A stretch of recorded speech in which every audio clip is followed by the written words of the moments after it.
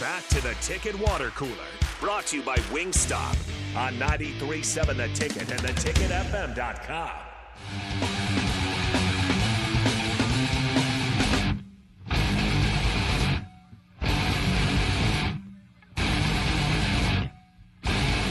We are rocking out here on the Ticket Water Cooler, getting ready for the crossover with Happy Hour as Nick Sander will jump in studio with us. And it is, of course, a great week here at the Ticket as we're giving away Super Bowl squares leading up to the Chiefs and Eagles Super Bowl party that we will have. Big game party, excuse me. Big game party. Big game party we're going to have at Buffalo Wings and Rings at 68th and O. In order to win a prize, you got to get in the Super Bowl square competition. So we're going to go ahead and do that. So get out your phones, get ready to text in because we have 3 spots to give away. Just need one name here from this list here. We're going to have the LeBron, of course, the all-time scoring leader after last night's appearance and performance at the Staples Center there. But also, maybe lesser known, the 4th all-time leading assist getter in the NBA. So we just need one name from each of you. Who are the top 3 names? Yeah, one of each name. So once a name is taken, you can't use it again. So who are the 3 players above LeBron in all-time assists? Yes. There's one that's obvious, and whoever gets it, there you go. Oh, sorry. DM. DM was first with John Stockton. The other 2 might surprise people. Mississippi Mud Dog, second, gets Jason Kidd. Nice, that's the one. And this unnamed texter gets the 3rd one, Chris Paul. There it is. That was quick. So quick. DM, if you could send your full name, your first and last name. Oh, did you already get a square? DM, that doesn't count. If you already have a square, it doesn't count. Kelsey gets a square. Who was the next person that said Chris Paul? Or excuse me, not John Stockton, because DM was the first one, right? There was an unnamed texter. I have to find out which one it is because there's a couple that are texting in. This Blake Larson, I'm guessing. Blake Larson. So It'll be Kelsey, Blake Larson, and let me find out who said the other one. Don't worry, I'll find it.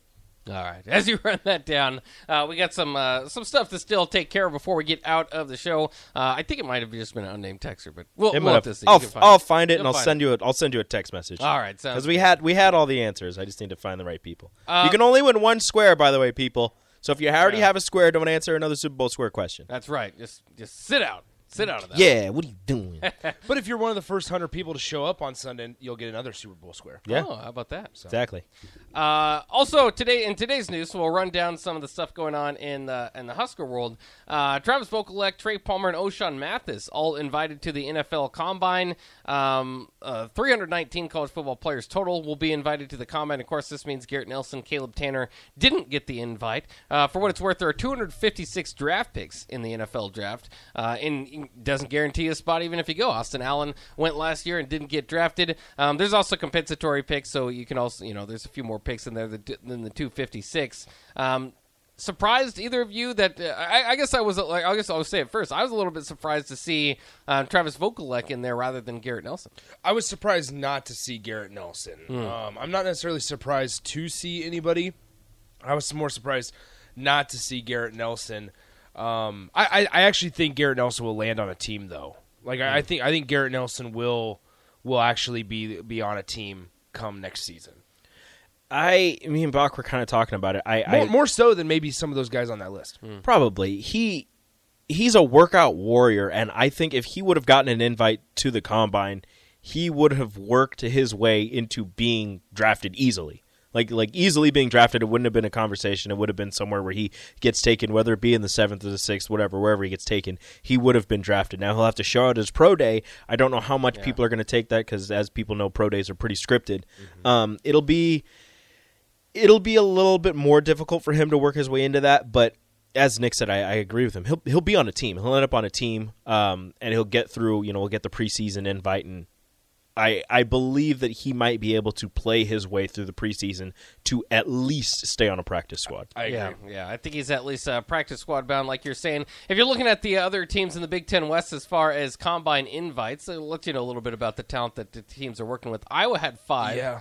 Illinois, Minnesota, Northwestern, Purdue had 4, and Wisconsin, the only other Big Ten West team, with just 3. Leading the league altogether was Michigan at 9. So kind of interesting So many there. players. Sometimes that could be more than one. I mean, if you have a lot of good returning players, and you're not going to get that number. So, as with everything, that number is not everything, but Nebraska could certainly, it'd be better the more guys you have invited to the combine moving forward. In other news, a few more things to hit here. Tight ends coach Bob Wager has, they've been announced his deal. It's a 3-year deal with $315,000 per year. DC Tony White, his salary was previously made public at $1 million, received a 3-year contract. So, good news to kind of iron that out for Nebraska football. The Pac-12 is visiting SMU today. Pac-12 commissioner is, I should say.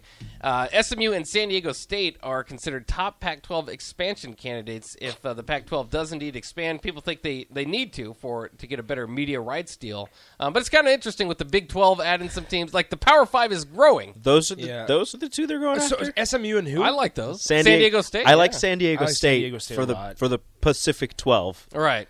SMU? SMU is going to be the Pac-12's Texas team, like the UCF is the Big 12's Florida team. Yeah. You got to go outside the footprint. Yeah, but the Go Big 12 grab a already brand had name. West Virginia, so they already didn't make any sense. I guess the Pac-12 had Colorado, Yeah. but I feel like there are other teams in between, San Diego State and SMU, just on the map, that maybe the Pac-12 could have looked at. I just want to see SMU get back into contention. Before, The they had the death program. SMU should have been invited to the Big 12. Yeah.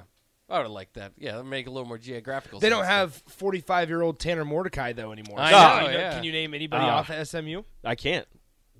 Should have been in the Big 12. But SMU is a fun team to watch. I would like to go through the Power 5 and see how many players we could name off of one team. But like in the Big 10, obviously maybe because like it would be confusing now. It would be tough, like off the top of my head, to name somebody off of Indiana. Basilak. But He's not there anymore. He's not there. He's not there anymore. So that's what I'm saying. It'd be interesting to go down the road once we get into like the Pac-12. It's a dude with a really cool name. Who Cam Rising at Utah. Something about French Just fries. take a gamble, and we try to name how many. He is still there. He is. See how For many we whatever could, reason. See how many we could have. You always got to do your refresher. Like, guys, and then once you see them on the roster, you're like, oh, yeah, I know that guy. But just a name off the top of your Caleb head. Williams. It'd There, be difficult. USC's taken. There you go. Heisman winner. Bo Nix, Oregon's taken. I know you guys will talk a little bit more about this too, but I know we should get to some baseball because baseball had some big announcements today. Husker baseball. First of all, they're going to be working with the 1890 initiative, which is thought primarily to be kind of for football, but they announced that they'll be working with Husker baseball athletes in 2023. Football, volleyball, baseball. Yeah, so there you go, working with the entire roster. So very cool stuff. Even better is the fact that Nebraska baseball will finally have some retired jerseys. The first 3 will be retired on March 24th, so I'm pretty sure Haymarket Park will be packed for that. Darren Erstad, Alex Gordon, and Shane Comine.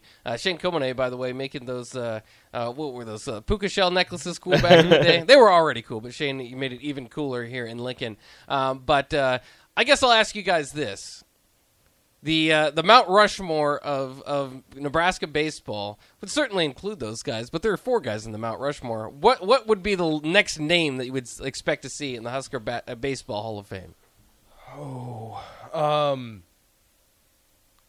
I would assume like Jaba's up there somewhere. Yeah. I'm trying to think of major league guys. Those 3 are the real. I mean, the top of the top. What's interesting about Comine, and I did not realize this until we talked to Will Bolt today.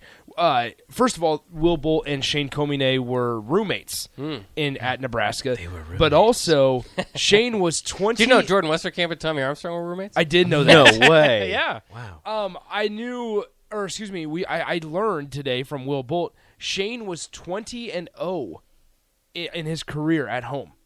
Oh my goodness. He never lost a start at home. Defend home field. home right. field.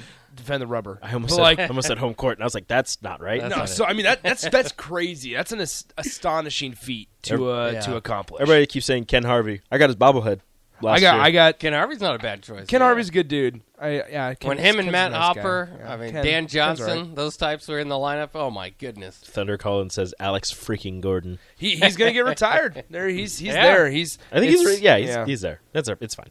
Yeah. That one's obvious. Yeah, Alex Gordon. Yeah. Yeah, Gordo has. Now I might just off the top of my head most distinguished major league career. I mean Erstad obviously Platinum as glove. well, There, yeah. but like I'm saying out of these three, Oh yeah. I mean Gold Gloves for A Gordo, World Series champion. I mean Jabba has the World Series title. Erstad won one. Erstad won one.